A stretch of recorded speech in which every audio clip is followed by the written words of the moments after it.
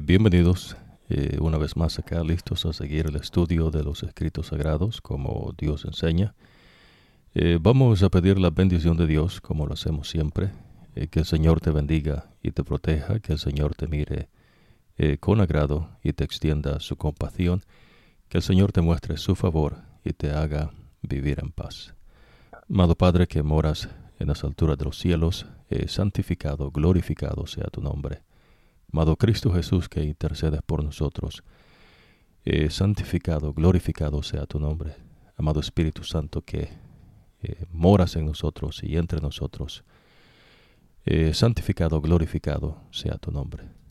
Padre, venimos delante de tu presencia, suplicando nos concedas la unción de Dios Espíritu Santo, para que abras nuestras mentes y nos lleves a tus entendimientos comparando verdad espiritual con verdad espiritual.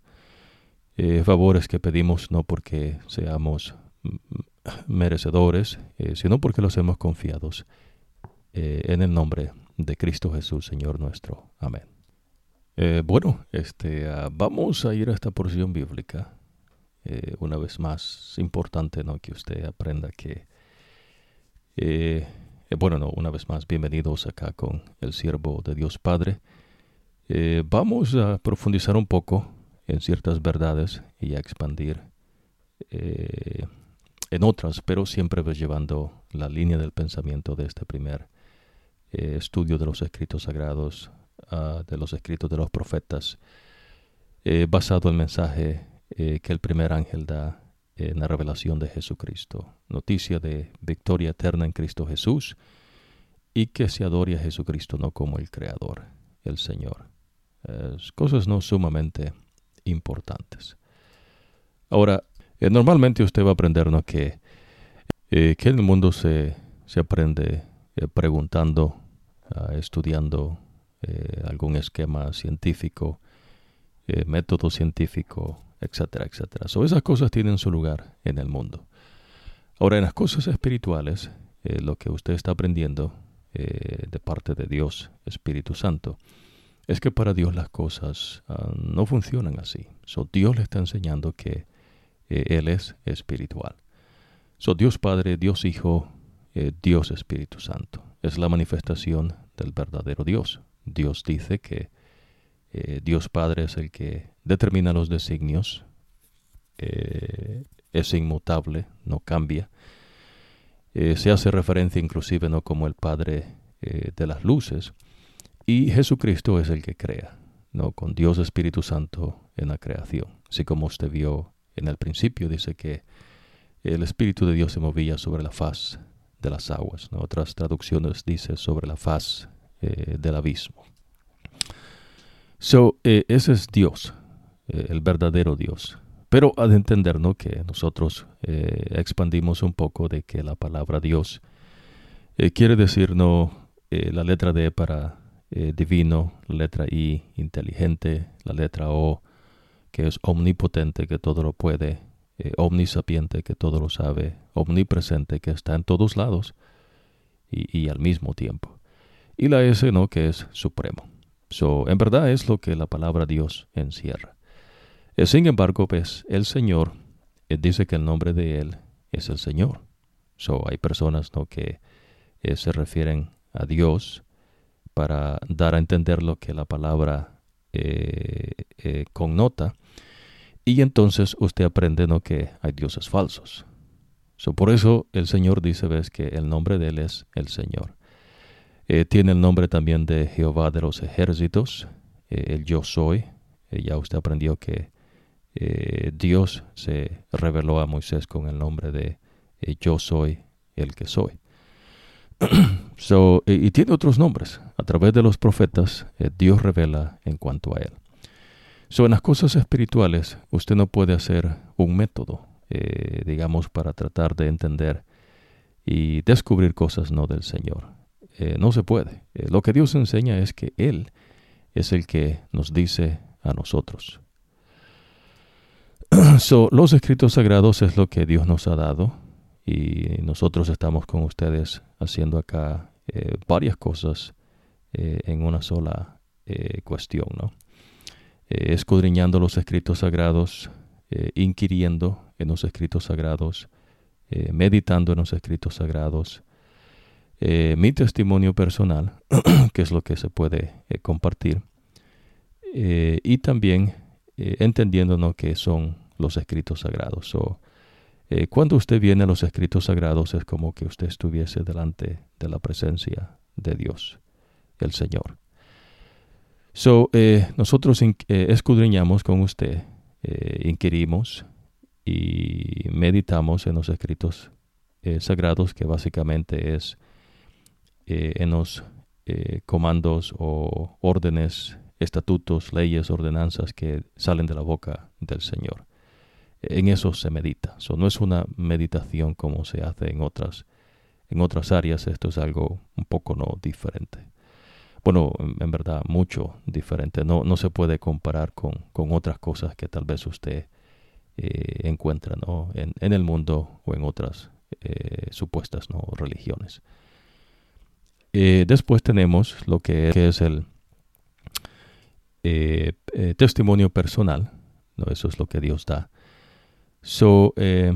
Hemos compartido varias verdades espirituales hasta ahorita y hemos enfatizado algunas, y me gustaría, ¿no?, en esta oportunidad que ya usted, al seguir la secuencia, vaya aprendiendo que esta secuencia que llevamos se llama, ¿no?, escudriñando los escritos sagrados o los escritos de los profetas.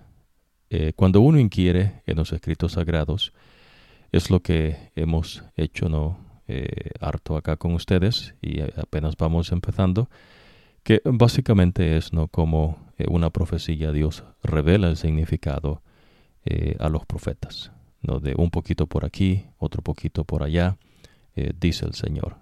Ningún profeta, ves, conoce todo. Y algunos profetas Dios le dijo, ves, que no escribiesen ciertas cosas porque eran secreto hasta que Dios las revelase en su tiempo. Interesante, ¿no? Bueno, ese es nuestro Dios. Ahora, también nosotros hemos compartido en cuanto al profeta, y siempre vamos a hacer ese recordatorio, ¿no?, que el profeta de Dios no es como en las cosas del mundo, ¿no? Por eso estamos haciendo al inquirir, una separación entre Dios, el Señor, que es espiritual, y las cosas del mundo. En el mundo usted encuentra, ¿no?, gente que son, digamos, científicos, escritores, pensadores, genios, historiadores. Inclusive no hay gente que son magos, hechiceros, adivinos, espiritistas. A referirse, ¿no?, espiritistas, personas que dicen que hablan, ¿no?, con personas que han muerto, etcétera, etcétera, ¿no? Otros que hablan directamente, ¿no?, con demonios, seres celestiales caídos. Esas cosas usted encuentra en el mundo, ¿no? Ya usted aprendió de reinos, ¿no? Digamos, los egipcios tenían un rey, ¿no?, Faraón. Usted aprende que tenían dioses falsos, y así usted empieza a entender el problema, ¿no?, de la gente, del pecado, mejor dicho, ¿no? Dios le va expandiendo los entendimientos que él da, y profundizando en estas cosas, ¿ves?, para que usted tenga sólido, ¿no?, para que usted tenga columna vertebral en las cosas espirituales, ¿no?, y que usted pueda mantenerse, ¿no?, firme, aunque los cielos se desplomen. Ya usted va a aprender por qué, ¿no?, Dios menciona esas cosas. En las cosas espirituales, Dios se comunica con nosotros por medio del profeta, y el profeta es una persona que Dios habla, da el mensaje a través de sueños, ¿no?, visiones. El profeta dice qué es lo que vio en visión, y él mismo tampoco entiende qué es lo que vio, sino hasta que Dios le explica el significado de lo que vio. Interesante, ¿no? Para que no lo engañen. Ya usted va a aprender de un profeta que se aparece acá, y de varios profetas, ¿no?, que son profetas falsos que Dios arremata, ¿no?, contra ellos por sus falsedades para engañar al pueblo. Pero hay razón, ¿no?, porque es que se esparcen, ¿no?, rumores falsos. Usted va a aprender que eso tiene que ver, ¿ves?, con el temor, con el miedo. La primera instancia, ¿no? Acá con usted vamos a compartir eso. Ya usted vio esto con el relato bíblico de Coret, ¿no?, de los 12 espías también, que fueron a ver la tierra que Dios les iba a dar, y cómo hubo disensión entre ellos, ¿no? Interesante, ¿no? Muy interesante. Para empezar, nosotros también hacemos, ¿no?, esa aclaración que Dios entonces, cuando usted viene a los escritos sagrados, no le va a hablar de otra manera. Solo que usted tiene son los escritos de los profetas. Si usted no puede identificar el profeta, esos escritos no cuentan con el verdadero Dios.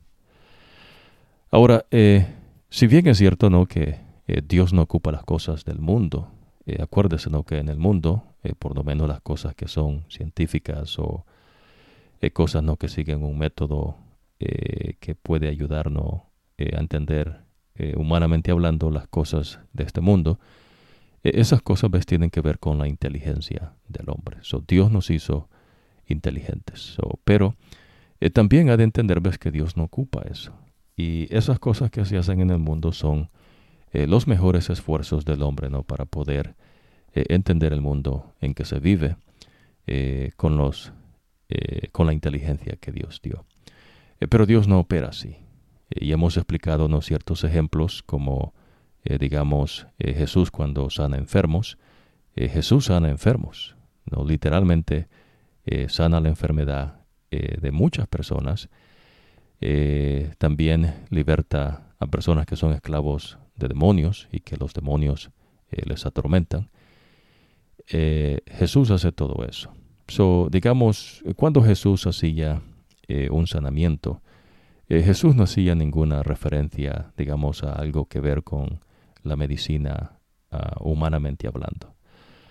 Pero tiene su lugar en el mundo, y usted aprende eventos, digamos, como el buen samaritano, que el buen samaritano cura las heridas de una persona, ¿no?, que fue dejado por muerto porque fue asaltado, ¿no?, por unos maleantes. Y usted aprende, ¿no?, que claro, el relato ese es verífico, y inclusive usted va a aprender que cuando Jesús dice eso, personas que pasaron de lejos y no se acercaron a ayudar al hombre estaban, ¿no?, allí presentes. Claro, no, la inteligencia le muestra eso con Dios Espíritu Santo. Pero entonces usted aprende, ¿no?, que humanamente hablando, el ser humano, Dios ha permitido, ¿no?, cosas de ciencia en cuanto a la medicina, y se puede hallar, ¿ves?, alivio a enfermedades. Pero Dios no usa eso para hacer lo que Él hace. ¿Se entiende, no? Son las cosas que necesita tener claro, ¿no?, en su mente. Cuando Jesús, por ejemplo, sana a un ciego, imagínese, ¿no? Jesús escupe en la tierra y hace un lodo, y le pone ese lodo en los ojos al hombre, y después le dice que se vaya a lavar a un estanque. Y el hombre se obedece a Jesús, se va a lavar, y entonces el hombre ve. Ningún doctor de medicina no le va a prescribir o va a hacer eso, ¿no? Va a escupir en la tierra. Supongamos, ¿no?, que se replicase lo que Jesús hace, ¿no?, inteligentemente, ¿no?, con un método humano que científico, no se replica lo que Jesús hizo supuestamente, ¿no? Claro, Jesús no confunda, ¿no? No estamos diciendo que Jesús hace cosas científicas. Estamos haciendo una suposición, ¿no?, humanamente hablando. Supóngase que alguien dijese, no, bueno, vamos a hacer una réplica de lo que Jesús hizo para entenderlo, ¿no? Y entonces empieza tal vez algún doctor, ¿no?, de la vista a escupir en el lodo, en la tierra, hace lodo y lo pone en los ojos de las personas, y la persona se va a lavar y no recibe la vista, ¿no? Entonces, científicamente dice, no se puede entender. Sí, ves, esas son las cosas que Dios hace. Por eso ves las cosas de inteligencia, ¿no?, que el hombre ha hecho, no son cosas de Dios. Inclusive, ¿no?, los seres celestiales tampoco andan ahí, ¿no?, con matemáticas avanzadas o con las leyes de la física que el hombre se ha creado. Esas son cosas del entendimiento humano, ¿no? Y entonces usted puede, no son cosas complejas, ¿no? Claro, lo complejo es que no se entiende, ¿no? Tiene límites y no se puede sobrepasar ciertas áreas. Y hay gente, ¿no?, que dedica su vida a estudiar y a inquirir en esas cuestiones humanamente hablando. Esas cosas tienen su lugar en el mundo. Dios es distinto. Eso es lo que estamos enfatizando, ¿no? Que Dios, por eso dice que Él es espiritual. Ahora, usted está aprendiendo eso, evidentemente, cuando Dios establece su pueblo, el pueblo de Israel, y Dios le está enseñando cómo vivir. Para Dios, lo esencial es que usted le obedezca a Dios.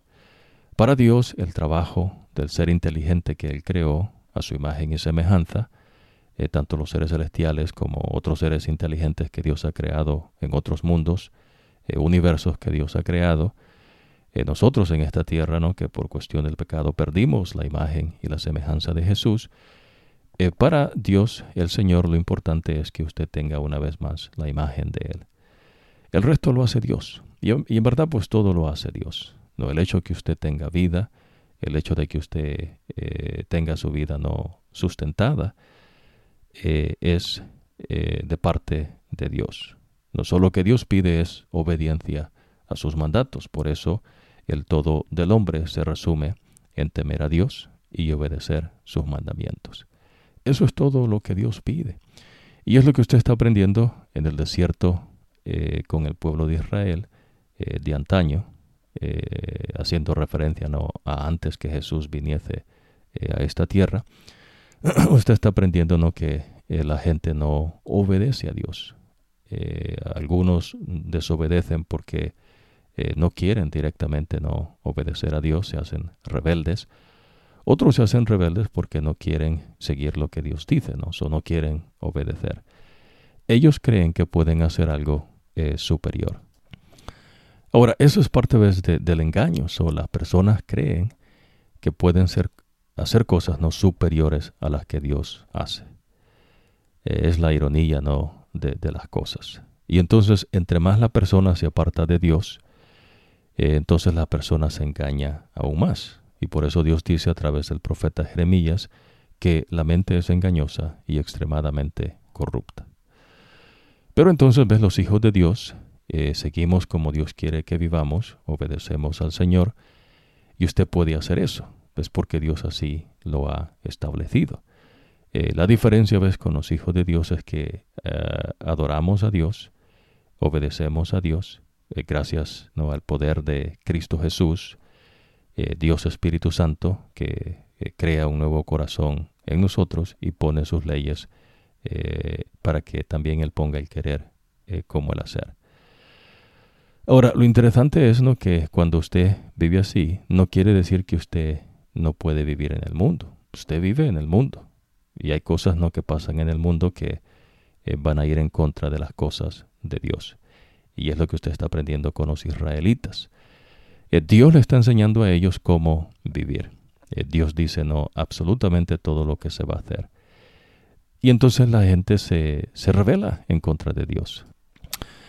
Por lo menos no, imagínense, no, Dios manda personas no que vayan a reconocer la tierra que Dios les va a dar. Dios no les dijo a ellos que fueran no para dar su opinión, no, que es lo que ellos creen en cuanto a poseer la tierra, ¿no? Digamos, Dios no les dijo, no, vayan ustedes y al venir entonces hagan estudios en cuanto a cómo ustedes van a poder poseer esa tierra. Dios no dijo nada de eso. Lo que Dios quería que ellos vieran es la tierra que Él les iba a dar. ¿Se entiende, no? Y eso es lo que Josué y Caleb entendieron. Y la razón por que ellos entendieron eso y los otros no, es porque Caleb y Josué estaban llenos del Espíritu Santo. Y por eso Dios dice, ves, que el Espíritu de Dios estaba en ellos. Y por ende, entonces ellos vieron las cosas como Dios las ve. Ellos fueron a reconocer la tierra, que era una tierra buena, donde fluye no leche y miel. Es decir, ves que es una tierra muy productiva. Y de eso trajeron muestras, no evidencia, sino muestras de que los frutos de esta tierra no son sumamente grandes y deliciosos, no las uvas que llevaron. Pero sin embargo los otros ni siquiera mencionaban las uvas, ¿no? Es decir, ves, ellos en sus mentes pensaron que ellos son los que tienen que hacer algo. ¿Se entiende, no? Y es lo que está sobresaliendo. Ahora, Dios le ayuda a su pueblo a recordarse, ¿no?, de que lo que Dios tiene para ellos es que ellos vivan como Él quiere que vivamos, con leyes. Y eso es lo que nos hace a nosotros inteligentes, ¿no? Dios muestra su ley, y si usted se aparta de la ley de Dios, hay muerte. Eso es inteligencia, ¿no? Es como que imagínense, usted va en un carro y va en un precipicio y se le rompen los frenos, ¿no? Usted dice, bueno, a mí lo más probable es que me caiga al precipicio, ¿no? Eso son cuestiones de la inteligencia, ¿no? Digamos, un animal se conduce porque Dios pone el animal que haga eso. No es porque el animal va aprendiendo, ¿no?, o ha evolucionado o ha adquirido ciertas cosas. El animal hace lo que Dios le pone. Usted aprende, ves cómo se conduce el animal, y inteligentemente usted puede deducir cosas, ¿no? Y digo deducir para que usted pueda entender, ¿no? Pero en verdad es parte de la inteligencia. En verdad la inteligencia no se puede medir. El que es inteligente es el Señor, y Dios creó seres inteligentes. Cuando usted se aparta de Dios, ocurre lo opuesto. ¿Ves? Usted se hace un necio. Es decir, ves, las cosas inteligentes que Dios muestra no las ve porque ya usted se hizo un necio. Y después de necio viene la terquedad, y después de la terquedad la rebeldía. Hermoso, ¿no? Entonces, Dios le enseña a usted que Él creó todas las cosas a la existencia. Usted no puede, ves, andar dudando en su mente o debatir, ¿no?, en dos pensamientos, que evolución y creación, ¿no? Y ya hemos explicado, ¿no?, que la creación no es ninguna teoría. El hombre ha postulado teorías, pero el que Dios creó todas las cosas a la existencia, el Señor, el Dios mío, ¿no?, Jehová de los ejércitos, Jesucristo, eso es cosa que Él dice, ¿ves? No es cuestión de hombre.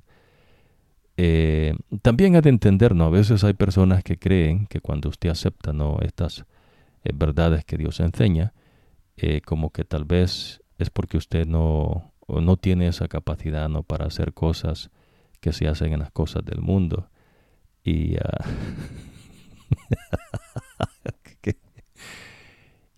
amén, no sea ridículo, ¿no? Amén. La inteligencia está allí y se puede hacer mucho más, inclusive, ¿ves? Pero la inteligencia también apunta al Creador. Es así, ¿ves? Sencillamente. Lo que ocurre a veces es que las personas optan por no creerle a Dios. Eso es lo que pasa, ¿no? La gente no le cree a Dios, no tiene confianza en Dios, y por ende pues no le obedece. La verdad es que usted va a obedecer, ya sea a Dios, al Señor, o va a obedecer el pecado en usted, o los engaños que usted se crea, o los engaños de otras personas, o los engaños de los demonios mismos. Por eso es importante, ves, que usted aprenda que Dios enseña que Él es el Creador y que se le adore. Cuando usted adora al Señor, entonces la imagen de Dios, que es el trabajo que Dios Espíritu Santo está haciendo en nosotros, Él pone un corazón nuevo en nosotros y habita en nuestras mentes, ¿no?, que es el corazón, y Él también entonces pone el querer como el hacer. Hermoso, ¿no? Es lo que Dios le está enseñando. Ahora, en el profeta Moisés, que es el primer profeta que estamos estudiando los escritos que él deja, ¿no?, que Dios le dice, me gustaría, ¿no?, que usted aprendiese entonces que de Adán hasta Abraham, nosotros hemos compartido bastante. La simiente viene y usted aprende, ¿no?, el papá de quién, el abuelo, papá, y etcétera, etcétera, ¿no?, hasta que llegamos de Adán hasta Abraham. Si contamos generaciones, serían 1, 2, 3, 4, 5, 6, 7, 8, 9, 10, 11, 12, 13, 14, 15, 16, 17, 18, 19, 20 generaciones de Adán hasta Abraham. Interesante, ¿no? Ya usted aprendió cómo el tiempo opera. Estas cosas es necesario repetirlas porque es como Dios enseña. Cuando usted viene al Señor, tiene que aprender cómo Dios dice que se hagan las cosas. Usted no va a contribuir a nada. ¿Ves? Ya Dios le está diciendo cómo tiene que hacer. Y cuando usted obedece lo que Dios le dice, entonces el Espíritu de Dios hace su obra. Le voy a hacer referencia al hecho de Daniel. Cuando Daniel llegó como cautivo al reino de Babilonia, el relato bíblico nos dice, ves, que Daniel pidió no contaminarse con la comida del rey. Ahora, ¿qué quiere decir eso? Bueno, que el tipo decidió no comer comida, ves, que Dios no dice que se coma. Él pudo haber comido no lo que le pusieron enfrente, pero Dios dice que no. Y entonces ahí es donde existe ese contraste, ¿no? Que hay personas que creen que ellos pueden decidir por Dios.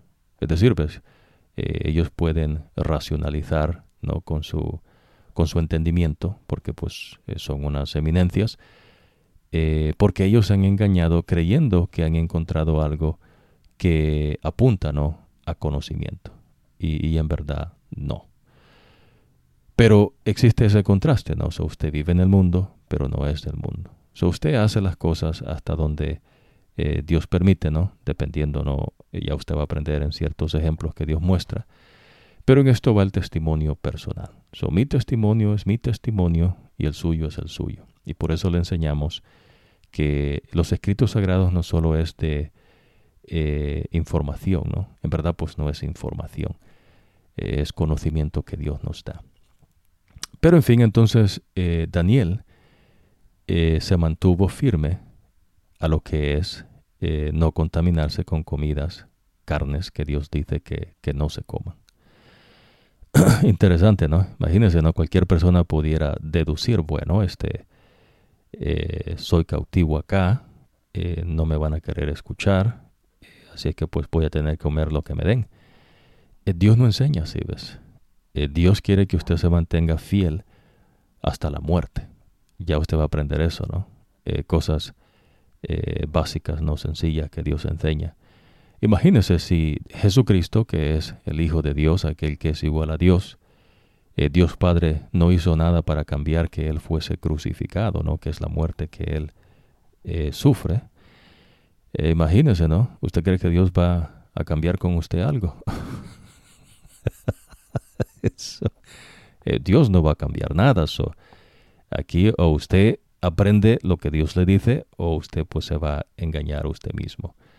Y es lo que ocurre, ¿no? Mucha gente se engaña creyendo que Dios está con ellos y pues Dios no está con ellos. Ahora, vea lo que dice esta porción bíblica acá, ¿no?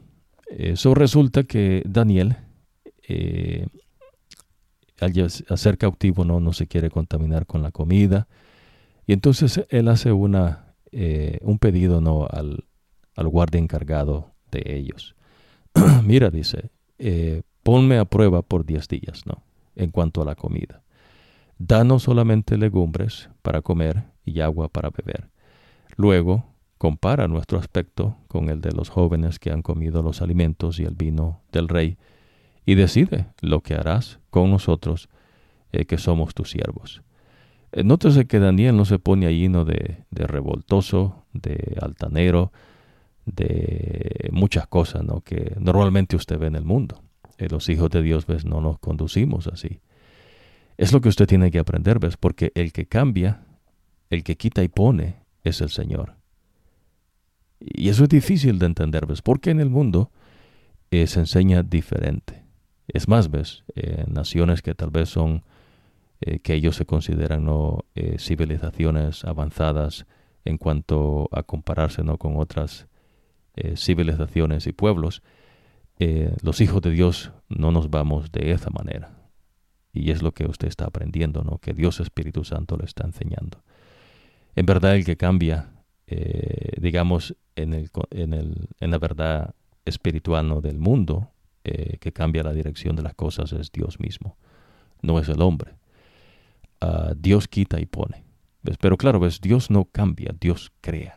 Por eso Él tiene el título del creador. Dios no vino a hacer un cambio, Dios vino a hacer todas las cosas nuevas.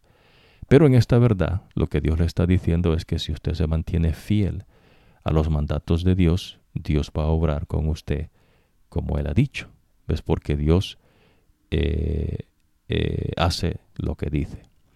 Lo que usted puede hacer es lo que Dios pide que usted haga. Hay cosas que usted no va a poder hacer. Por ejemplo, en esta oportunidad usted va a aprender, ves, que el que una persona tenga sabiduría, claro, ha de entendernos que para Dios sabiduría, vamos a explicarlo de esta manera, ¿no? Vamos a ir al relato bíblico porque es importante que usted aprenda, ¿no?, que hay una diferencia entre lo que el mundo llama sabiduría y lo que Dios llama sabiduría. Y usted va a aprender, ¿no?, eso en esta oportunidad. Claro, vamos a regresar a la secuencia, ¿no?, escudriñando con Moisés. Pero me interesa esto, ¿ves?, para que usted vaya formándose en su mente verdades, ¿no?, profundas que pueden mantenerle, ¿no?, como columna vertebral que Dios enseña. El tipo dice, danos 10 días y después nos comparas. El guardia estuvo de acuerdo y los puso a prueba durante 10 días. Al cabo de los 10 días ellos tenían mejor aspecto y estaban más saludables que los jóvenes alimentados con la comida del rey. El guardia decidió no darles la comida y el vino del rey. En su lugar les continuó dando legumbres. Nótese que Nabucodonosor comía la mejor comida que se conocía, ¿no?, en su tiempo. Es así, ¿no? Pero esa comida involucraba carnes en particular, que Dios dice que no se coman. Y entonces vino fermentado. Y entonces Dios dice, no, eso no. Y entonces Daniel entiende eso. Y entonces, a pesar de que él llega como cautivo a Babilonia, él se mantiene fiel a Dios. ¿Qué es eso? Vivimos en el mundo, pero no somos del mundo.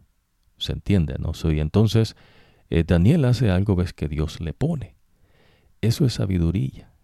Me explico, ¿no? Imagínese. Tal vez en el mundo usted aprende, ¿no?, que el conocimiento es algo que se adquirió de personas que hicieron investigaciones en el pasado, ¿no? Y entonces, a través de un método, y ellos van aprendiendo qué se hizo, y entonces contribuyen a esa área, y se sigue estudiando, etcétera, etcétera, ¿no? En las cosas espirituales, no. Por ejemplo, usted aprendió que cuando Dios le dice a Moisés que haga el tabernáculo, Dios le dice que Él le va a dar la habilidad a las personas que van a hacer los utensilios y todo lo que tiene que ver con el tabernáculo. ¿Cómo así? ¿Será que fueron a una universidad, ¿no?, a aprender esos moldes que Dios quería que hiciesen? No, ves. Eso es algo que usted no va a poder explicar. Bueno, que no se puede explicar. No, usted por ser usted, ¿no? No se puede explicar. Porque ese es el poder de Dios. Y entonces Dios pone en estas personas para que hagan como Él quiere los utensilios y la tienda del pacto, ¿no?, del tabernáculo. Absolutamente todo. ¿De dónde ellos pudieron hacer esto? Bueno, de nada. Dios se los puso. Ahora, volviendo a la verdad espiritual, ¿no?, de vivimos en el mundo, pero no somos del mundo. Daniel sabe que es un cautivo en Babilonia. Sabe, ves, que la posición de él en comparación, ¿no?, al reino de Babilonia, sabe la realidad en que está. ¿Ves? Pero el tipo sigue tranquilo, ¿ves? Lo que él está pidiendo es algo que apela a la inteligencia. Usted nota ahí, ¿no? Imagínense, ¿no? Es como una prueba científica, ¿no? El supuesto modelo científico que creen que lo descubrió alguna persona, ¿no? Y aquí Daniel está diciendo a usted lo que ya la gente hacía, ¿no?, de mucho tiempo atrás, ¿no? Le dice, oye, danos legumbres y agua, ¿no?, por 10 días. ¿Nos ves cómo estamos en comparación a los otros? Y entonces tú deduces. Imagínese, ¿no? El tipo hizo eso y vio y dijo que Daniel no solamente estaba igual, sino que estaba mejor. No tenía mejor apariencia que los otros que estaban comiendo la mejor comida del rey. ¿Usted cree que eso es casualidad? ¿Usted cree que esas son las legumbres que hicieron esa cuestión? No, es Dios. Pues es Dios. Ahora vea lo que sigue diciendo acá. Dios les dio a esos 4 jóvenes. El guardia estuvo de acuerdo, ¿no? Al cabo de 10 días ellos tenían mejor aspecto y estaban más saludables que los jóvenes alimentados con la comida del rey. El guardia decidió no darles la comida y el vino del rey, y en su lugar les continuó dando legumbres. El tipo dijo, bueno, estos jóvenes, lo que Daniel me propuso es muy inteligente, ¿no? Él está comiendo lo que él me pidió, y el tipo sí no se mete en problemas, pues, con el rey, porque si les pasaba algo a ellos en cuanto a su condición no física y no de comer bien, ¿no? De que no estén demacrados y de su aspecto, ¿no? Su apariencia. Entonces la cabeza del tipo iba a rodar, ¿no? Es lo que le dice. En otra ocasión vamos a profundizar en ello. En esta oportunidad estamos inquiriendo. Vivimos en el mundo, pero no somos del mundo. Las circunstancias no es lo que determinan cómo usted se va a conducir. ¿Ves? Es Dios. ¿Ves? Dios es el que dice cómo usted se conduce. Y Dios le ha dado eso por medio de sus leyes, estatutos y ordenanzas. Y el que habita en nuestros corazones es Dios Espíritu Santo. Él es el que pone el querer como el hacer. Interesante, ¿no? Ahora, entonces, nótese lo que pasa con Daniel y sus compañeros, que son Ananías, Misael y Azarías, que se les cambió los nombres, ¿no? Por cuestión que ahora estaban cautivos en Babilonia. Ahora, Dios le dio a esos 4 jóvenes la habilidad y la sabiduría para aprender toda clase de literatura y filosofía, ¿no? Dice en esta traducción. Vamos a ir a esta otra traducción, porque en verdad, pues, lo que vamos a sacar a relucir, en verdad es lo que... déjame ver. En verdad esta traducción es buena, pero esta está un poco más en particular, ¿no? Es decir, el conocimiento, no sabiduría, ¿ves? Porque Dios no...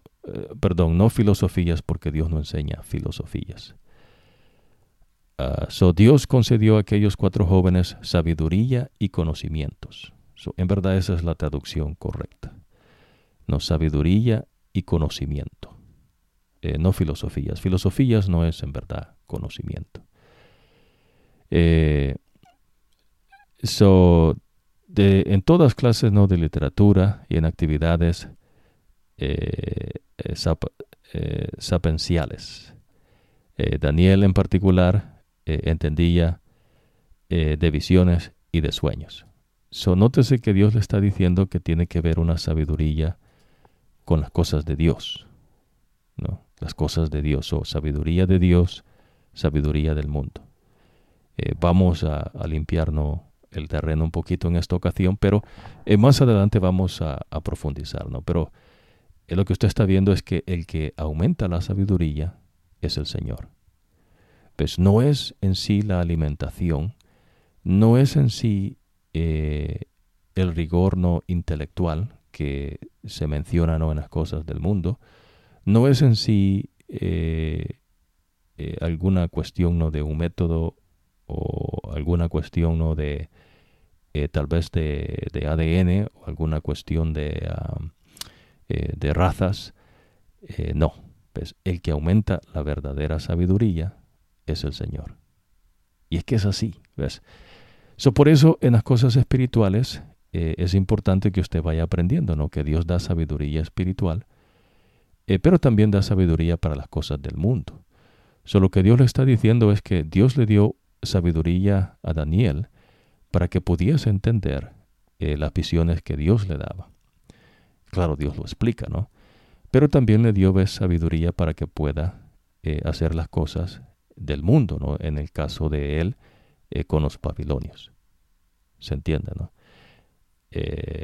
Eso cosa muy, muy importante. Ahora, cuando pasó el tiempo que el rey había dispuesto para que le fueran presentados los jóvenes, el jefe del personal los llevó ante Nabucodonosor. El rey habló con ellos, pero entre todos no encontró ninguno como Daniel. Déjame ver acá, vamos a ir acá. Entre todos no encontró a ninguno como Daniel. Déjame ver acá. Vamos a ir a esta traducción. Ananías, Misael y Azarías eran superiores a los demás. Por eso se convirtieron en servidores del rey. El rey les preguntaba sobre cualquier cosa, no temas de ciencias o de sabiduría, y siempre el conocimiento de esos 4 jóvenes era 10 veces mayor que el de todos los adivinos del reino. Daniel siguió sirviendo al rey hasta el primer año del reinado de Sirio, ya de los medos y los persas, ¿no? ¿Quién es el que aumenta la sabiduría? El Señor. ¿Ves? Para los hijos de Dios eso no es cuestión nueva, ¿ves? Es lo que Dios enseña, pero es lo que Dios muestra, ¿ves? A las personas que vienen a su verdadero conocimiento, ¿ves? Dios es el que da sabiduría en las cosas espirituales y en las cosas no, inclusive del mundo, ¿ves? Eso es así. Porque el que permite que las cosas se hagan es el Señor. Hermoso, ¿no? Vivimos en el mundo, pero no somos del mundo. Lo que Daniel podía hacer es decidir no comer la comida que Dios dice que no se coma. ¿Y qué es eso? Obediencia a Dios. ¿Ves? Pero ¿qué tal si usted dice, bueno, tengo que comer lo que me ponen, ¿no? Porque es la mejor comida. O usted dice, no, bueno, esto es lo mejor que se ha entendido, ¿no? Que una buena alimentación balanceada, etcétera, etcétera. Y usted ve que no. ¿Ves? El que mantiene la salud es Dios. Ya usted va a aprender eso también más adelante. Es más, ¿no? El que manda la enfermedad es Dios mismo. Y Dios está metido en todas las cosas, ¿no? Y es que es así porque Él creó todas las cosas. Pues las cosas no se hicieron ellas mismas. Entonces, estos tipos tenían superior sabiduría, inclusive en las cosas del mundo. Pero Dios no estaba, compartiendo eso con ellos, sino que lo mejor que ellos tenían es la sabiduría, del conocimiento de Dios. Y en particular, con Daniel, ya que él podía interpretar los sueños porque Dios le explicaba y él entendía la explicación que Dios le daba. No por casualidad. Hermoso, ¿no? Esto es vivir en el mundo, pero no somos del mundo. Es decir, Él no se deja acomodar en las circunstancias que está, pero Dios provee las cosas. Interesante, ¿no? Acuérdese de José en Egipto. José fue vendido por sus propios hermanos como esclavo y los que lo llevaron, ¿no? Que son descendientes del hijo que tuvo Abraham con la egipcia, ¿no? Agar. Imagínense, ¿no? Esos, los parientes ya lejanos, ¿no? Lo compraron los ismaelitas y entonces lo llevaron a vender a Egipto y lo compró Potifar. Y José seguía fiel a Dios a pesar de que la condición en que él vivía no era la mejor. Va entendiendo, ¿ves? Porque el que cambia es Dios, pues no es el hombre. Por eso cuando los hijos de Israel desobedecen a Dios y dicen que no van a ir, ¿no?, a la tierra prometida, sino que mejor sería bueno, ¿no?, que eligieran a alguien más y se fueran para Egipto. Entonces Dios se enoja con ellos y les dice, ¿no?, que todos ellos van a morir en el desierto. Pero lo que usted está aprendiendo ahí es el castigo que Dios da, ¿ves?, por la desobediencia. Es porque desobedecen a Dios en las cosas que se pueden hacer.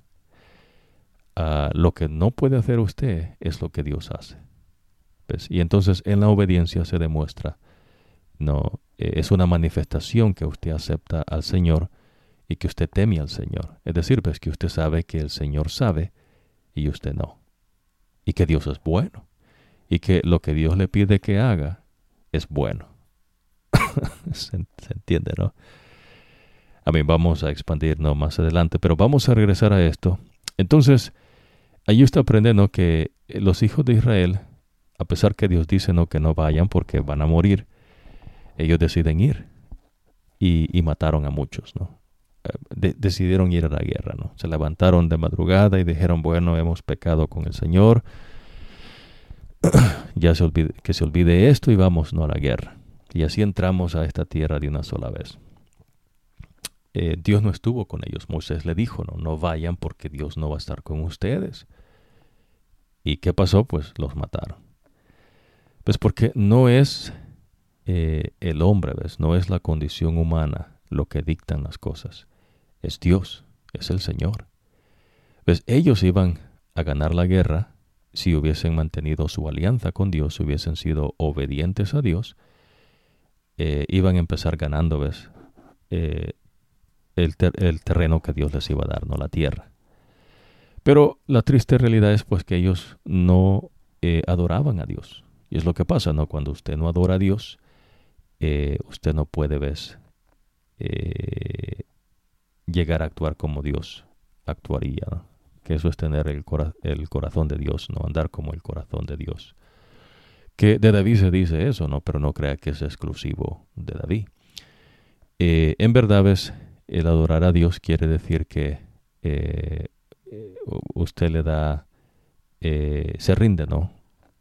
Toda pleitesía y lo reconoce como su rey. Y entonces lo que Dios dice para usted es vida, ¿no? Que es lo que Dios enseña, ¿no? Porque no solo de pan vive el hombre, sino de toda palabra que sale de la boca del Señor. Interesante, ¿no? Dios siempre provee, pero en esos tres ejemplos, no inquiriendo, Dios le está mostrando dos que son de obediencia y uno de desobediencia. La desobediencia ves acarrea desgracias y la obediencia a bendiciones de Dios.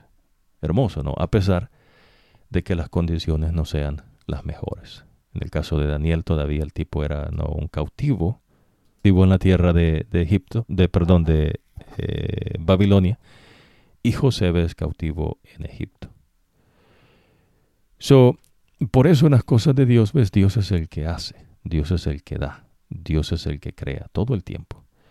Va entendiendo, ¿no? Por eso cuando Dios crea, en los animales, ¿no? Usted ve el elefante, usted ve el león. El elefante es como es, no porque el elefante evolucionó por sí mismo, sino porque Dios lo creó elefante. Y Dios dice, esto es elefante.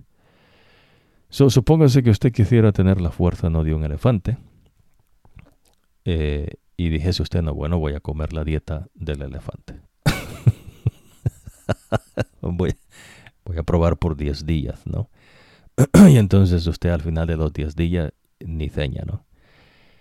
Pero ¿qué hacen en el mundo, no? En el mundo usted aprende, ¿no? Que en la genética han empleado, ¿no? Una área donde se altera y entonces esteroides, ¿no?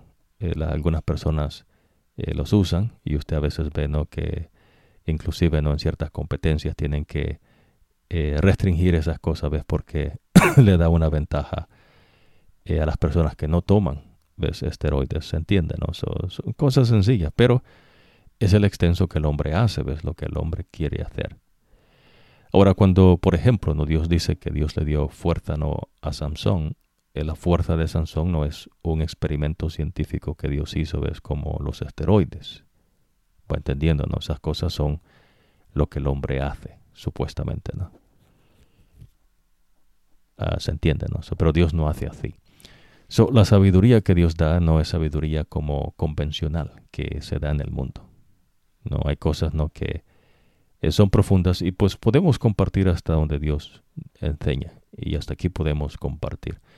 Dios es el que aumenta el conocimiento, la sabiduría, verdadero no conocimiento, sabiduría. Por ejemplo, ¿no? El hombre, cuando Dios creó a Adán, tenía, ¿ves? Dominio sobre esta tierra, ¿no? Este universo.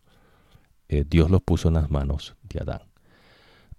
Para Adán, digamos, caminar sobre el mar no era algo ¿ves? Sorprendente. Era cuestión que Dios lo hizo así.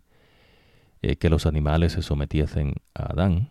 ¿Ves? Y claro, someterse a veces suena una palabra dura, ¿no? Como que en contra de la voluntad, ¿no? Pero no, ¿ves? El sometimiento en verdad es que usted se deja guiar por aquel que es todo sapiente. Y ese es el Señor. Entonces, Adán, ¿ves? Dios le dio dominio sobre la tierra. A veces dominio se cree que es como algo muy fuerte, ¿no? Como que es algo en contra de la voluntad de las personas o de los animales. Y no, ves, dominio quiere decir que Dios le da, ves, al ser como Dios hace, ves, en su creación, pero Él no crea. Eso, Adán no creó nada, el que creó es Dios, y lo creó a él también, a Adán, y entonces Dios le dio dominio sobre su creación. Eso para Adán, ves, se entiende, ¿no? So, la creación, digamos, cuando Dios castiga, ¿no? Con algún terremoto, inundaciones, no crean que son coincidencias, ¿no? Claro, ves, en el mundo usted aprende, digamos que se estudian en cuestiones de terremotos, ¿no? Hay una ciencia que trata de entender cómo ocurren, predecir, ¿no? Cuándo ocurrirán, etcétera, etcétera. Pero los hijos de Dios entendemos, ¿ves? Lo que Dios enseña, y eso es sabiduría que viene de Dios. Muy distinto, ¿no? Superior, no hay comparación. Pero están las dos cosas. Entonces, en la sabiduría del hombre, allí usted está esa cuestión, ¿no? Por eso es importante que usted aprenda, ¿no? En verdad, a reconocer al Señor como el Creador. Él emana todo. Si usted dijo, no, bueno, aquí ni pizca, no me puedo tener la fuerza de un elefante. Y en verdad, pues, imagínese un querubín, ¿no? Un querubín, un elefante, pues no es nada, ¿no? En comparación a la fuerza que Dios le ha dado a un querubín. Y el querubín es un ser celestial que Dios creó, que está inmediatamente debajo del trono de Dios. Seres celestiales que exceden en poder. Y entre más cerca está de Dios ese querubín, más poder Dios le da. Pero no crea que es algo que el querubín hizo un estudio, ¿no? Y entonces él empezó a entender, ¿no? Cómo operan las cosas, y de él mismo se creó más fuerte, ¿no? Más fuerza física, por lo menos, no estamos hablando. No funciona así, ¿no? En fin, entonces, de igual manera, ves, Dios da como Él quiere, a quien quiere y a la medida que Él quiere. Hermoso, ¿no? Y todo para gloria de Dios y beneficio de su creación. Ahora, en cuestiones del mundo, entonces, por eso usted va a aprender, ¿no? Que Dios hace esas distinciones. Él es espiritual y después dice el mundo. Y Dios tiene 3 categorías para el mundo, ¿no? Dios le va a enseñar, ya hemos compartido algo, ¿no? Pero va a ir aprendiendo por qué es que Dios se expresa de esa manera en estas 3 categorías. ¿Ves? Claro. Entonces Daniel no se dejó llevar, ¿ves? Por las circunstancias, sino que él fue fiel ¿a quién? A Dios. Usted va a aprender, digamos, está un tipo que se llama Esteban, que predicaba el Evangelio eterno, y Pablo, ves, que en ese entonces su nombre era Saulo, estuvo de acuerdo, ves, para matar a Esteban, porque se creía, ves, que Esteban andaba predicando doctrina o enseñanzas no corruptas. Y esa enseñanza corrupta era el Evangelio eterno, ¿no? Que Jesús enseñó que se predicase. Y entonces ahí mataron a Esteban por ese crimen, ¿no? Supuestamente. Y entonces, ¿qué ocurre ahí, no? Esteban siguió haciendo lo que Dios le dijo. Dios le dijo que predicase el Evangelio, y es lo que el tipo hacía. Después resulta, ves, que le tocó a Saulo, cuyo nombre Dios le cambia a Pablo, y a Pablo en varias ocasiones lo apedrearon, en otras ocasiones le dieron de palos, y pensaron que lo habían matado y lo dejaron allí en el camino. Entonces el tipo, cuando regresaba, ¿no? a su consciente, se levantaba, se sacudía y vámonos a predicar, ¿no? Que es para lo que Dios me llamó. Es lo que va a aprender, ¿no? Ahora, Dios tiene cuidado, ¿ves? De sus hijos. En el caso de Esteban, Dios permitió que Esteban fuese al descanso de esa manera. Y de esa manera, ves, muchas personas, es lo que usted va a ir aprendiendo, ¿no? Que Dios es el que determina esto, ¿no? No podemos cubrir todo, no lo va a abarcar, pero mencionamos estas cosas para que usted vaya aprendiendo, pues, que todo emana de Dios, el verdadero Dios. Ahora, en los pueblos falsos, los pueblos que tenían dioses falsos, cada de ese Dios que la gente se creaba, ellos le daban, ¿no? El poder de ese Dios. ¿no? Etcétera, etcétera. Algunos de ellos Dios menciona acá, pero Dios no quiere que ni siquiera se nombren esos dioses. ¿Se entiende, no? Claro, ves, hay otra cuestión que ocurre, ves, con el Evangelio que Jesús enseña, donde Jesús da autoridades para que uno pueda sujetar demonios, e inclusive ves cuestiones de la tierra. Usted va a aprender eso, ¿no? Eso es de Dios, no es del hombre, el conocimiento humano, etcétera, etcétera. Pero lo que mencionamos, ves, en esta instancia, ¿no?, que estamos aprendiendo es que Dios, como creador, es el que él decide, ¿no?, qué se hace, cómo se hace y quién lo va a hacer. So, Daniel se mantiene fiel, José se mantiene fiel, los israelitas desobedecen, a excepción, ¿no?, de a excepción de Caleb y Josué, que se mantienen firmes a Dios. Pero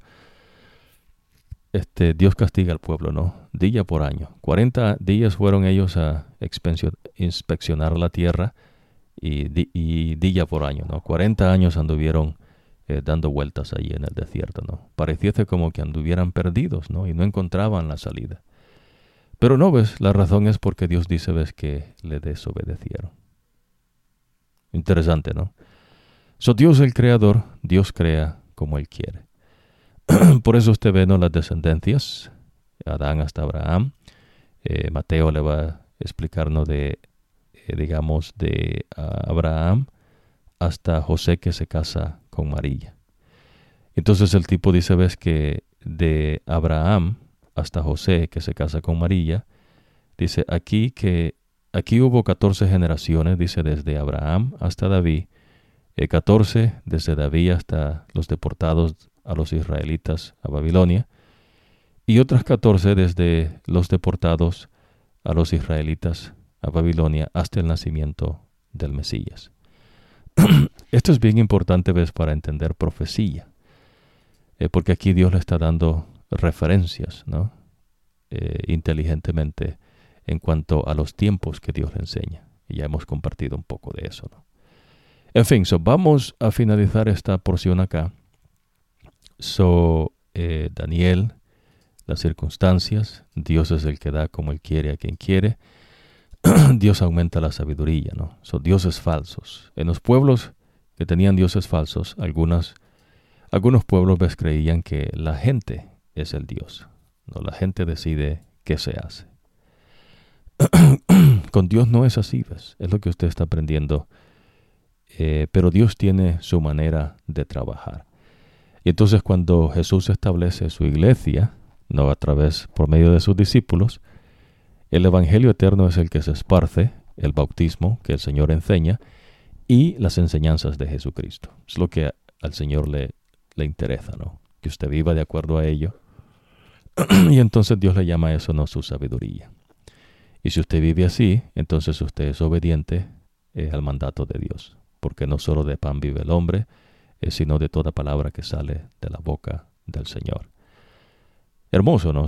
No importa, ver su condición, no importa cómo usted esté, Dios va a proveer. Pues Dios siempre provee.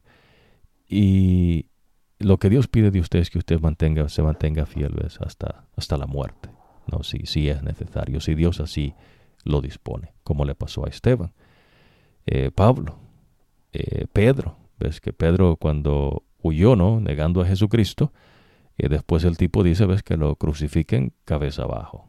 O sea, dijo él, ¿no?, cabeza arriba es un honor muy grande. Mejor que me crucifiquen cabeza abajo. Interesante, ¿no? Bueno, es lo que ocurre, ¿no? Dios es el que da. Acuérdese, hay una diferencia entre el mundo y las cosas de Dios espirituales. En el mundo también Dios da, ves, sabiduría, como Él quiere, a sus hijos, claro, ¿no?, para que se hagan cosas del mundo. Pero no es que Dios opera como en el mundo. Hay una diferencia muy grande. ¿Se entiende, no? Digamos, uno dice, no, bueno, el mundo está allá. Cuando esté allá voy a hacer las cosas que dicen allá, ¿no? Nada más pues que Dios aumenta un poco más, ¿no?, a lo que Él quiere. Y hasta donde Él dice, no, hasta aquí. aunque se pudiera más, ¿no? Y en las cosas de Dios, pues claro, ahí es diferente, ¿ves? Ahí dioses, y ahí usted está en el terreno de Dios. Ahora, vamos a ir a la secuencia de los escritos sagrados. Usted aprendió, ves, que Dios le dijo que se pusieran unos flecos a los israelitas para que se acordaran, ¿no?, que el que reina sobre ellos es el Señor. Dios no manda que usted ande con crucifijos. Acuérdese, ¿no?, que mucha gente fue muerta en la cruz, pero no es la cruz la que salva, ¿ves? El que salva es el Señor. Jesús pudo haber muerto de otra manera, ¿ves? Pero Él murió crucificado. So, ya usted aprendió en los mismos escritos sagrados, le va a explicar, ¿ves?, que es la manera que los romanos tenían, ¿no?, su pena de muerte. En una cruz, ¿no? Ahí la gente moría. So, no es la cruz, no es el que usted ande una cruz. Tendrá significado, ¿ves?, para otras personas. Pero para el Señor, ¿ves?, eso no tiene un significado en sí, ¿no? Es simplemente, ¿ves?, el hecho que Jesús murió en una cruz. Pero que la cruz tenga un poder, no. Que los clavos que sostuvieron el cuerpo de Jesús en la cruz tenga un poder, tampoco, ¿no? El que tiene poder para salvar es Jesucristo. Jesucristo, no Jesús, el que dicen que es el Cristo. Y Jesús, el que es el Rey de los judíos. Eso. Interesante, ¿no? Entonces, por eso ves, cuando usted viene al conocimiento de Dios, no es casualidad, ves, que Dios dice, no, este es esto y va a ser esto. No se puede, ves, con Dios llevar la contraria. No le va a ir bien. Ahora el Señor le dijo a Moisés, dile a los israelitas, no, ya usted aprendió que el sumo sacerdote es Aarón, dice el Señor. No, es el principal de los sacerdotes. Dios no dijo, no, bueno, reúnanse ustedes, hagan un estudio, no, ustedes son seres inteligentes y enseñen esto. Nosotros hemos explicado, ves, que hay diferencia entre la inteligencia y la sabiduría. Para Dios no, por lo menos. En las cosas espirituales, Dios da inteligencia, Dios da sabiduría. La sabiduría que Dios da a sus hijos, ves, en todo aspecto es de Dios. Es la inteligencia también, pero la inteligencia en sí no es sabiduría. No es lo que está aprendiendo que Dios le está enseñando, ¿no? Aunque ya hemos mencionado esto en ocasiones anteriores. Pero en fin, dice acá, ¿no?, el trabajo del sacerdote lo da Dios. El Señor le dijo a Aarón, tú, tus hijos y tu tribu cargarán con la responsabilidad de las faltas que se cometen contra las cosas sagradas, pero solamente tú y tus hijos serán responsables de las faltas que ustedes mismos cometan al ejercer el sacerdocio. Hagan que sus hermanos de la tribu de Leví, la tribu de tu papá, se unan, y ustedes, los sacerdotes, para ayudarles cuando tú y tus hijos estén ejerciendo sus funciones ante la carpa del pacto.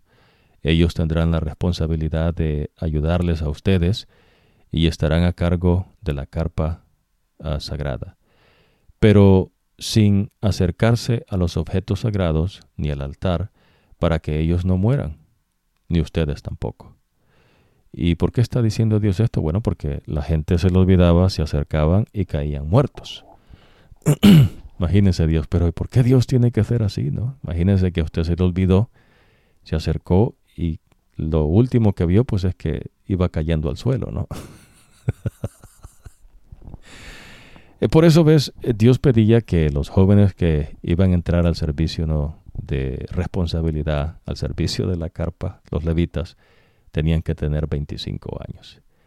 Usted sabe por qué, a mí no se ocupa mucho, ¿no?, para entender que hay un nivel de madurez superior, ¿no?, al de cuando el joven está menos de esa edad, ¿no? Ya a los 25, a los 21 todavía, ¿no?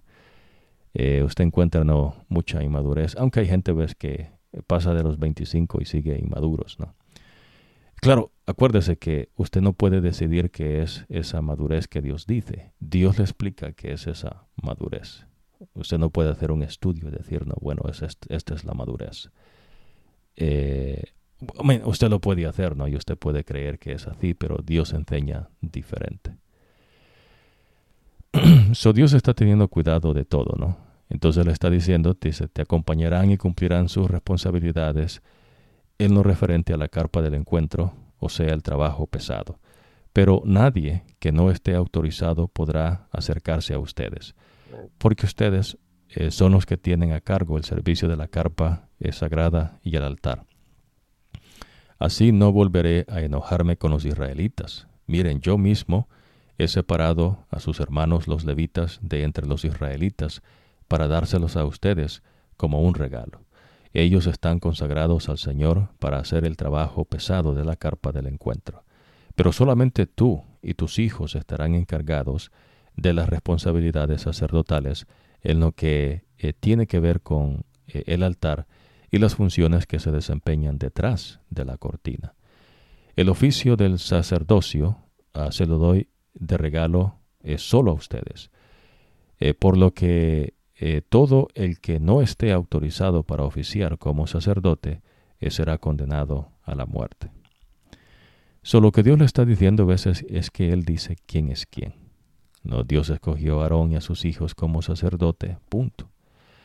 No hubo, una competencia o algún examen, ¿no? Y se estuvieron ahí preparando todos, ¿no?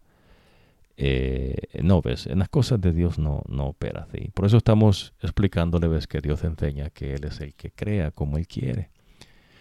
Cuando Él creó, a los seres celestiales, Él le dio poderes como Él quiso, a cada quien.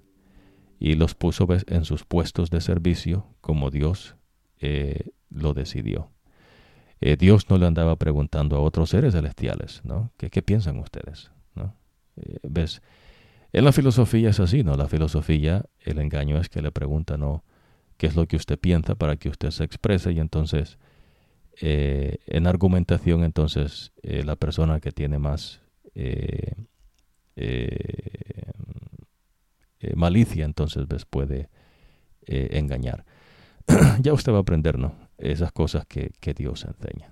Aquí el que nos está enseñando es el Señor. En fin, ¿no? Entonces, estas cosas son así, espirituales.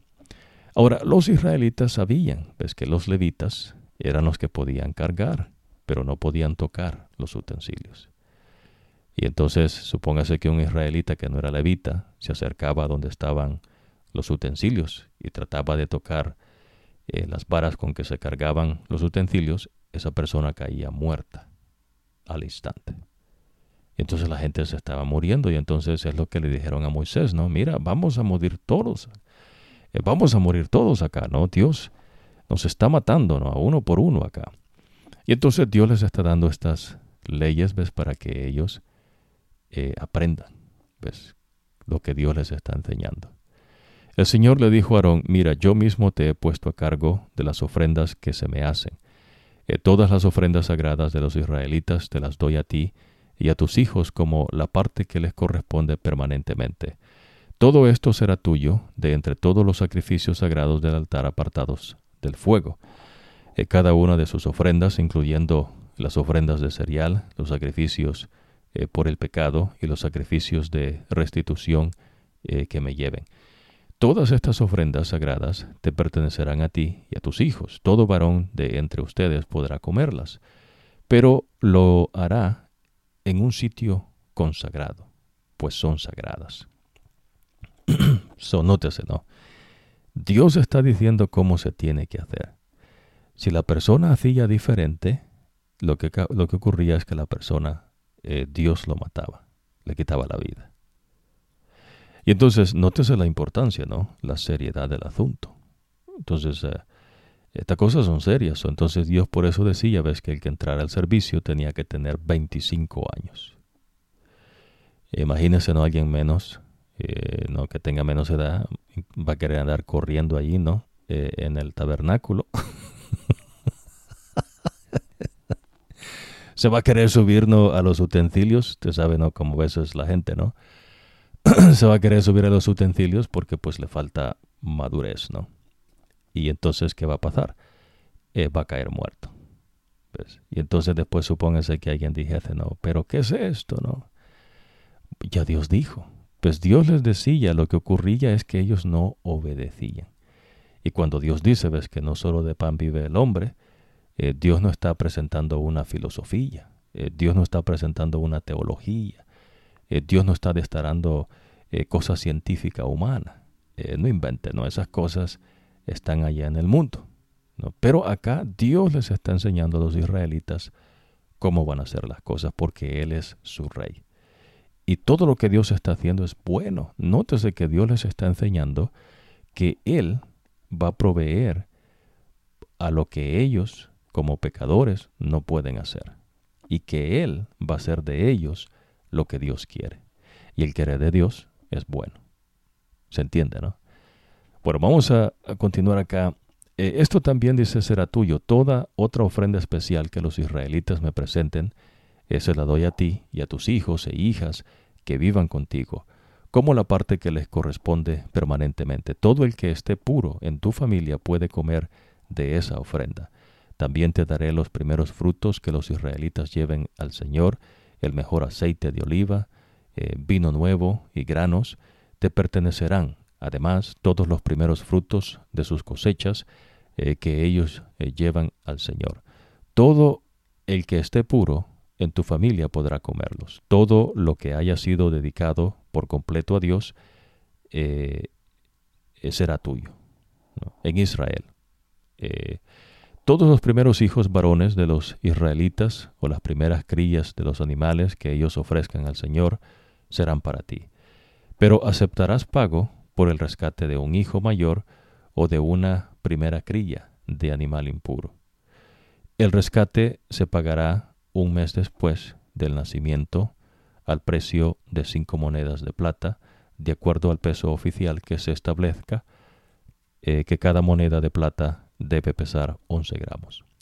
Son monedas que pesen 11 gramos, ¿no? Pero no permitan que se pague rescate por las primeras crías de las vacas, ovejas o cabras, pues son sagradas. Derramarás su sangre sobre el altar y quemarás su grasa como ofrenda de comida de olor agradable para el Señor. Pero la carne será tuya, tanto el pecho de la ofrenda a la que se hace movimiento de presentación, como el muslo derecho. No todas las contribuciones de ofrendas sagradas que los israelitas presentan al Señor, yo te las doy a ti y a tus hijos, y también a tus hijas que vivan todavía contigo. Esta es una ley permanente, un pacto hecho para siempre delante del Señor para ti y tus descendientes. El Señor le dijo a Aarón, no poseerás un territorio en el país, ni serás propietario de tierras entre lo que le corresponde a los demás israelitas, porque yo soy tu territorio y tu herencia en Israel. Yo les doy a los levitas la 10ª parte de lo que tienen los israelitas como la parte que le corresponde en compensación por el trabajo pesado que ellos hacen en la carpa del encuentro. A los levitas, ¿no?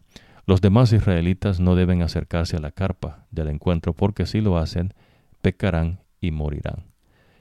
Solamente los levitas estarán a cargo del trabajo en la carpa del encuentro y cargarán con la responsabilidad de las faltas que cometan. Esta es una ley permanente que pasará de generación en generación. A los levitas no se les dará ningún territorio entre los israelitas, porque yo les doy a ellos la 10ª parte de lo que los israelitas apartan para el Señor como ofrendas. Es por eso que les he dicho que no recibirán ningún territorio entre los israelitas. El Señor le dijo a Moisés, dile a los levitas que cuando reciban la parte que yo les he dado, o sea, la 10ª parte de los productos de los israelitas, deben presentar como ofrenda al Señor la 10ª parte de esa 10ª parte. Eso será una ofrenda que equivaldrá a las ofrendas que dan los israelitas del grano o de la nueva cosecha, y del jugo de uva que se hace vino. Así que los levitas también presentarán una ofrenda al Señor de la 10ª parte que reciban de los israelitas, y le entregarán la ofrenda del Señor al sacerdote Aarón. Entonces, de todo lo que reciban, deben separar una parte como ofrenda al Señor, y esa debe ser la mejor parte. Imagínense, ¿no? Para Dios, el Señor, todo lo mejor. También diles de una vez que ellos hayan separado la mejor parte para mí, lo cual se les tomará en cuenta como si fuese su trigo y su vino. Ellos y sus familias podrán comerse el resto, donde quieran. Es su salario por el trabajo que hacen en la carpa del encuentro. Salario, ¿no? ¿Será entonces que su pago, ¿no? ¿Será que la economía no es producto de los genios de hoy en día? No, esto ha estado de antes, ¿no? Ya. Lo que pasa a veces es que Dios no tiene mercados y expertos y especialistas, ¿no? Pero, acuérdese, esas cosas tienen su lugar en el mundo, ¿no?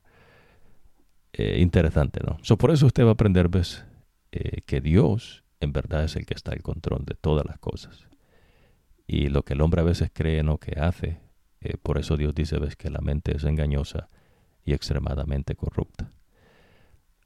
Bueno, también diles que, déjame ver acá, es su salario no por el trabajo que hacen en la carpa del encuentro. Después de que hayan separado la mejor parte para mí, ya no será pecado que se coman el resto. De esta forma ellos no profanarán las ofrendas sagradas de los israelitas y se liberarán de morir. Interesante, ¿no? El Señor le dijo a Moisés y a Aarón, este mandamiento hace parte de la ley del Señor. El Señor establezco, díganle a los israelitas que traigan una vaca rojiza, que no tenga ningún defecto y a la que nunca le hayan puesto yugo, que le den la vaca al sacerdote Eleazar, quien la sacará del campamento y mandará que la sacrifiquen en su presencia. Luego el sacerdote Eleazar tomará con sus dedos parte de la sangre y la rociará 7 veces hacia la carpa del encuentro. Después el sacerdote debe asegurarse de que la quemen la vaca completamente, incluso los ojos, la piel, la carne, y también la sangre y el estiércol. ¿El qué? El estiércol. Por eso usted va a aprender, ves, que Dios tiene unas categorías, ¿no?, para el mundo que Él enseña, ¿no? Enseguida el sacerdote tomará madera de cedro, hisopo y tela roja y los echará al fuego en que esté ardiendo la vaca. Luego el sacerdote debe lavar sus ropas y bañarse todo el cuerpo. Después de todo esto, él podrá regresar al campamento, pero permanecerá impuro hasta el atardecer. El que queme la vaca lavará sus ropas y se bañará el cuerpo.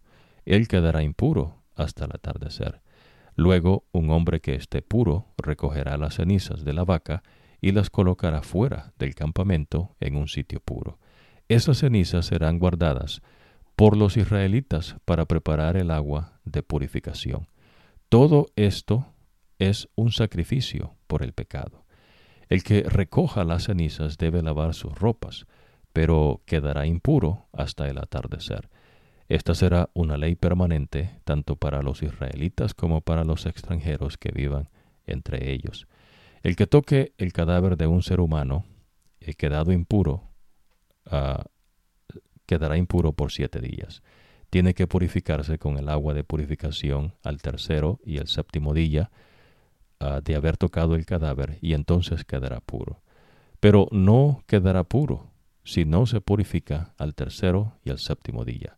Cualquiera que toque un cadáver y no se purifique, contamina la carpa sagrada del Señor y tendrá que ser separado de Israel, porque al no recibir el agua de purificación sobre él, habrá conservado su estado de impureza. Esta es la ley en lo que respecta al caso de que alguien muera en una carpa. Si la persona muere dentro de la carpa, todo el que esté adentro o entre a esa carpa quedará impuro por 7 días. Todo plato que no esté tapado quedará impuro. También quedará impuro el que haya tocado el cadáver de alguien que haya muerto, ya sea en batalla o de muerte natural. Y también el que haya tocado un hueso humano o una tumba. Con el fin de purificar a quien quedó impuro, se echará en una vasija un poco de la ceniza de la vaca del sacrificio por el pecado, y se le añadirá agua fresca. Alguien que esté puro tomará el hisopo y la mojará en el agua. Luego la rociará sobre la carpa, los platos y las personas que estuvieron allí. La rociará también sobre el que haya tocado los huesos o el cadáver de alguien que haya muerto en batalla o de muerte natural, y también sobre el que haya tocado una tumba.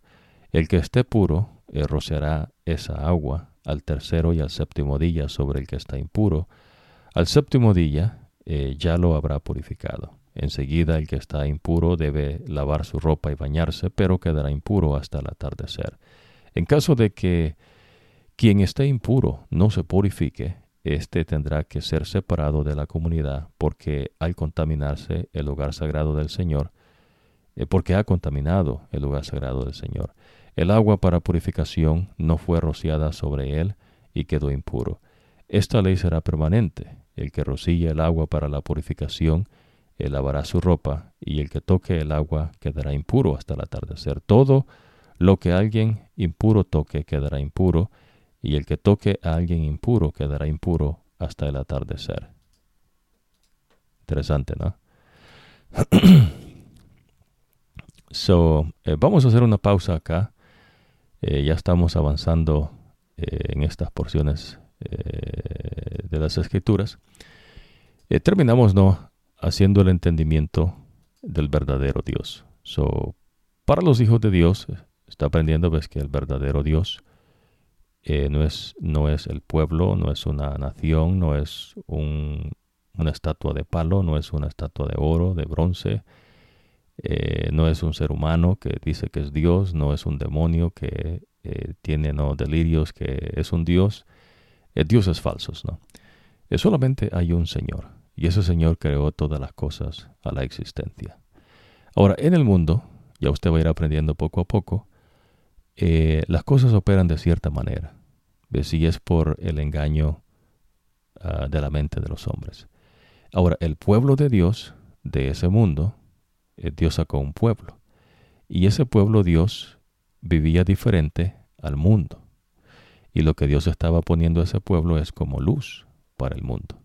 Pues porque el mundo opera diferente, ¿no? Dios opera diferente. Pero tristemente, ves, el pueblo de Israel se apartó de los caminos de Dios y hacía lo que se hacía en el mundo. No siguieron dioses falsos, y por ende, pues entonces Dios los castigaba para que ellos se arrepintiesen y buscaran al Señor nuevamente y se dieran cuenta, ves, que en verdad el Señor es bueno. El pueblo de Israel termina, ves, cuando Jesús es sacrificado, ¿no? Dios rechaza a los israelitas y la salvación es para todos, ¿no? Así como fue antes de Jesucristo. Ahora la diferencia es que el evangelio eterno es lo que ya Dios apunta, ves, porque ya Jesús, el sacrificio que vendría por toda la humanidad, tomó lugar. Jesús establece su iglesia, y ahora lo que se esparce es la iglesia de Jesús, el bautismo de Jesús y las enseñanzas de Jesucristo. Eso es lo que Dios pide de usted. Ese es el todo del hombre. El resto, pues, hasta que Jesús venga, ¿no? Usted va a ir aprendiendo. Ahora, usted también está aprendiendo, ves, que Dios es el que crea al ser y le da poderes como Dios quiere para que sirva al Señor en su puesto de servicio. Pero usted aprende, ves, Judas le va a enseñar que Dios enseña, ya compartimos, ¿no?, anteriormente, que los seres celestiales abandonaron sus puestos de servicio. Y entonces ellos dijeron, ves, que sabían mejor y que podían ellos no ser arquitectos de su futuro, y etcétera, etcétera, y lo que usted encuentra en el mundo, ¿no? Por eso en las literaturas del mundo es interesante, ¿no? Diferentes países tienen diferente literatura y ellos quieren entender cosas, ¿no? Y tienen sus escritores, pensadores, historiadores, ¿no? Gente que va compilando lo que ellos hacen, ¿no? Porque ellos se dan gloria entre ellos mismos, ¿no? Este hizo esto, aquel hizo aquello. Entonces llevan sus registros. Si usted está aprendiendo algo hasta ahorita, ¿no? En el registro de Dios, los seres humanos, ¿ves? Dejan mucho que desear. Y el que sale a relucir es el Señor, ¿ves? El creador de todas las cosas, ¿no? Y entonces lo que el hombre ha hecho, pues, es arruinar la cuestión acá. Y como se hace, ¿ves? Dios es que empieza a mostrarle a usted detalles y especificaciones hasta donde Él quiere que usted sepa, ¿ves? Lo que usted necesita. Pero Dios da mucho en verdad, ¿no? Ya usted va a ir aprendiendo. Por eso, ¿ves? En los seres celestiales, en su creación, cuando Dios creó a Lucifer, imagínese, ¿ves? Por eso Lucifer, los demonios que están con él no pueden tumbarlo, ¿ves? Porque por creación, Lucifer, Dios lo creó con más poderes que los otros celestiales, que los otros seres celestiales. Y entonces no pueden, ¿ves? Vencer al tipo. ¿Se entiende, no? Por cuestión de creación. Ahora, Dios hizo algo interesante en la creación del hombre, ¿no? Cuando el hombre peca, entonces, ¿ves? El hombre es concebido en pecado, nace en pecado, pero por Cristo Jesús, ¿ves? Ahora usted tiene perdón de pecados y Dios le va a dar vida nueva. Vamos a aprender eso, ¿no? Más profundamente, pero en esta oportunidad estamos viendo, ¿ves? Que ocurre algo en el pecado. El hombre cree cosas que no son. ¿Ves? El hombre cree, ¿ves? Que puede hacer cosas que dictan no lo que ellos quieren. Y lo que Dios enseña, ¿ves? Que lo que el hombre hace es producto, ¿ves? De la maldad en ellos. Y que esas cosas, pues, son delirios de la mente del hombre que se ha engañado. Y en verdad lo es, ¿no? Por eso usted va a ir aprendiendo poco a poco, ¿no? Dios muestra eso en contraste, ¿ves? Con el pueblo de Israel y los otros pueblos que tienen falsos dioses. Pero repetimos, ¿ves? El pueblo de Israel, lastimosamente, ¿ves? Se aparta de Dios, no adora al verdadero Dios y adora a los dioses falsos, y por ende entonces se hacen inclusive peores que los otros pueblos, muy tristemente. Por eso, ¿ves?